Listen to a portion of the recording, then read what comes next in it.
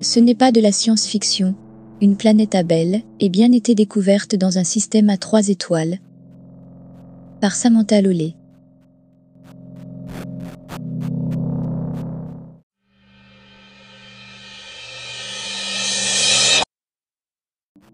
On vient de découvrir la planète KOI 5AB dans un système à 3 étoiles. C'est un parfait exemple du type de découvertes étonnantes que permet la coopération entre de grandes équipes d'astronomes qui utilisent différentes sortes de télescopes et de techniques d'observation. Le cliché veut que les scientifiques, ces génies solitaires, font des découvertes sans l'aide de personne. Cette idée est entretenue par la prestigieuse Académie Nobel, qui ne décerne ses prix qu'à 2 ou 3 scientifiques à la fois. Mais les grandes découvertes, en particulier dans les domaines de l'astronomie et de la physique, sont de plus en plus souvent le fait de dizaines, voire de centaines de scientifiques, qui combinent les données de multiples expériences et méthodes d'observation. Comment trouver une exoplanète ? L'un des domaines de recherche, qui connaît la plus forte croissance en astronomie, est l'étude de planètes situées dans d'autres systèmes solaires, ou exoplanètes. À ce jour, on en a trouvé 4367. Essayer d'observer une exoplanète en orbite autour d'une étoile lointaine, c'est comme tenter de voir une luciole ramper sous un projecteur. Ainsi, la plupart des exoplanètes ont été découvertes grâce à d'astucieuses techniques indirectes. L'une d'elles, la technique de la vitesse radiale, a permis jusqu'ici de détecter 833 exoplanètes. Cette technique mesure de minuscules changements de la couleur de la lumière émise par une étoile lorsque son exoplanète en orbite la déplace légèrement. La majorité des premières exoplanètes découvertes l'ont été grâce à cette méthode. La première tentative de détection d'une exoplanète a été réalisée par une équipe canadienne en 1988 à l'aide de la vitesse radiale.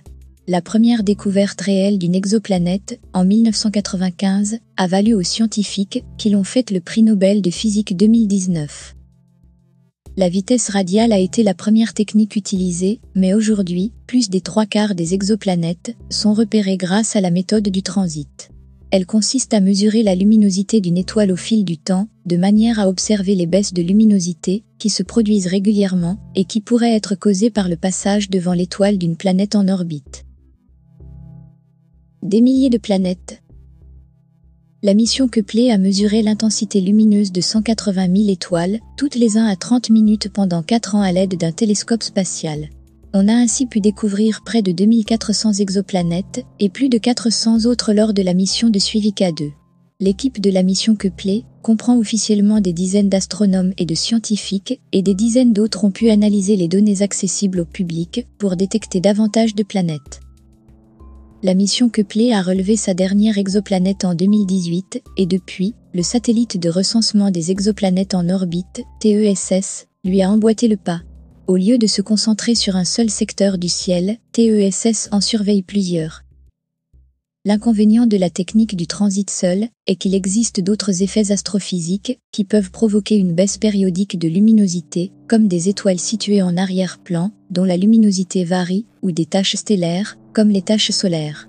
Pour cette raison, lorsque des signaux intéressants sont découverts par des études de transit, ils sont classés de façon objective, comme étant des objets d'intérêt, jusqu'à ce que le statut d'exoplanète soit validé par une autre technique, souvent la vitesse radiale. À l'heure actuelle, la mission TESS a recensé plus de 2000 objets d'intérêt et plus de 100 exoplanètes confirmées. C'est au cours du processus de validation que de nombreux systèmes exoplanétaires vraiment fascinants sont reconnus grâce à d'impressionnants exploits de collaboration et de coopération scientifique. Les équipes TESS et Kepler ont mis en place un centre de coordination pour planifier et partager les données de suivi. D'incroyables systèmes exoplanétaires. Parmi les découvertes d'exoplanètes les plus remarquables à ce jour, on trouve les planètes qui orbitent autour d'une paire d'étoiles, oui comme Tatooine dans la guerre des étoiles, 7 exoplanètes dans le même système, qui sont toutes plus près de leur étoile que Mercure ne l'est de notre Soleil, des planètes qui s'évaporent, et une naine brune, dont les anneaux rendraient Saturne jalouse. Toutes ces découvertes ont nécessité beaucoup de modélisation et de collecte de données supplémentaires afin de comprendre les systèmes, mais c'est en janvier 2020 qu'on a annoncé la découverte d'un des systèmes d'exoplanètes les plus complexes détectés à ce jour. Le Kepler Object of Interest 5, KOI 5, faisait partie du premier lot d'éventuelles exoplanètes signalées par le télescope spatial Kepler en 2009. Mais les premières données recueillies par la suite ont rapidement démontré que le système était complexe, car on y trouvait une étoile supplémentaire, et que les observations de suivi ont produit des résultats étranges. Comme les astronomes de la mission se délectaient, avec peut-être un peu de frénésie, de la découverte d'éventuelles exoplanètes, ce système a été mis de côté, et les données ont été laissées dans les archives publiques. Il a ensuite été remarqué à nouveau une décennie plus tard par TESS, en tant qu'objet d'intérêt TESS, TOI 1241. L'imagerie à haute résolution d'une équipe d'astronomes a été combinée avec des informations de vitesse radiale recueillies sur une longue période par une autre équipe, et l'histoire a commencé à se dessiner. KOI 5 est un système à 3 étoiles, avec une exoplanète en orbite autour de l'une d'elles. Cette découverte a été présentée lors de la rencontre de l'Union américaine d'astronomie de janvier 2021, et un article revu par des pairs devrait paraître bientôt. Dans le cadre de mes recherches et de mon travail, j'ai eu recours à diverses archives publiques de données sur les systèmes d'exoplanètes, et je suis parfaitement consciente que les politiques d'accès aux données maximisent les résultats de la recherche scientifique qui pourraient être obtenus avec chaque ensemble de données. Des orbites complexes. Au milieu du système, 2 étoiles de la taille d'un soleil, nommées A et B, orbitent l'une autour de l'autre, avec une période de 29 ans, tandis qu'une 3e étoile, plus petite, tourne autour des 2 étoiles centrales en environ 400 ans. On a appelé la nouvelle planète KOI 5AB, parce qu'elle tourne autour de l'étoile A, sur une orbite fortement inclinée par rapport au plan orbital des 2 étoiles. Les données de Kepler et de TESS, qui ont nécessité la collaboration de dizaines d'astronomes, ont révélé que le rayon de KOI 5AB faisait 7 fois celui de la Terre.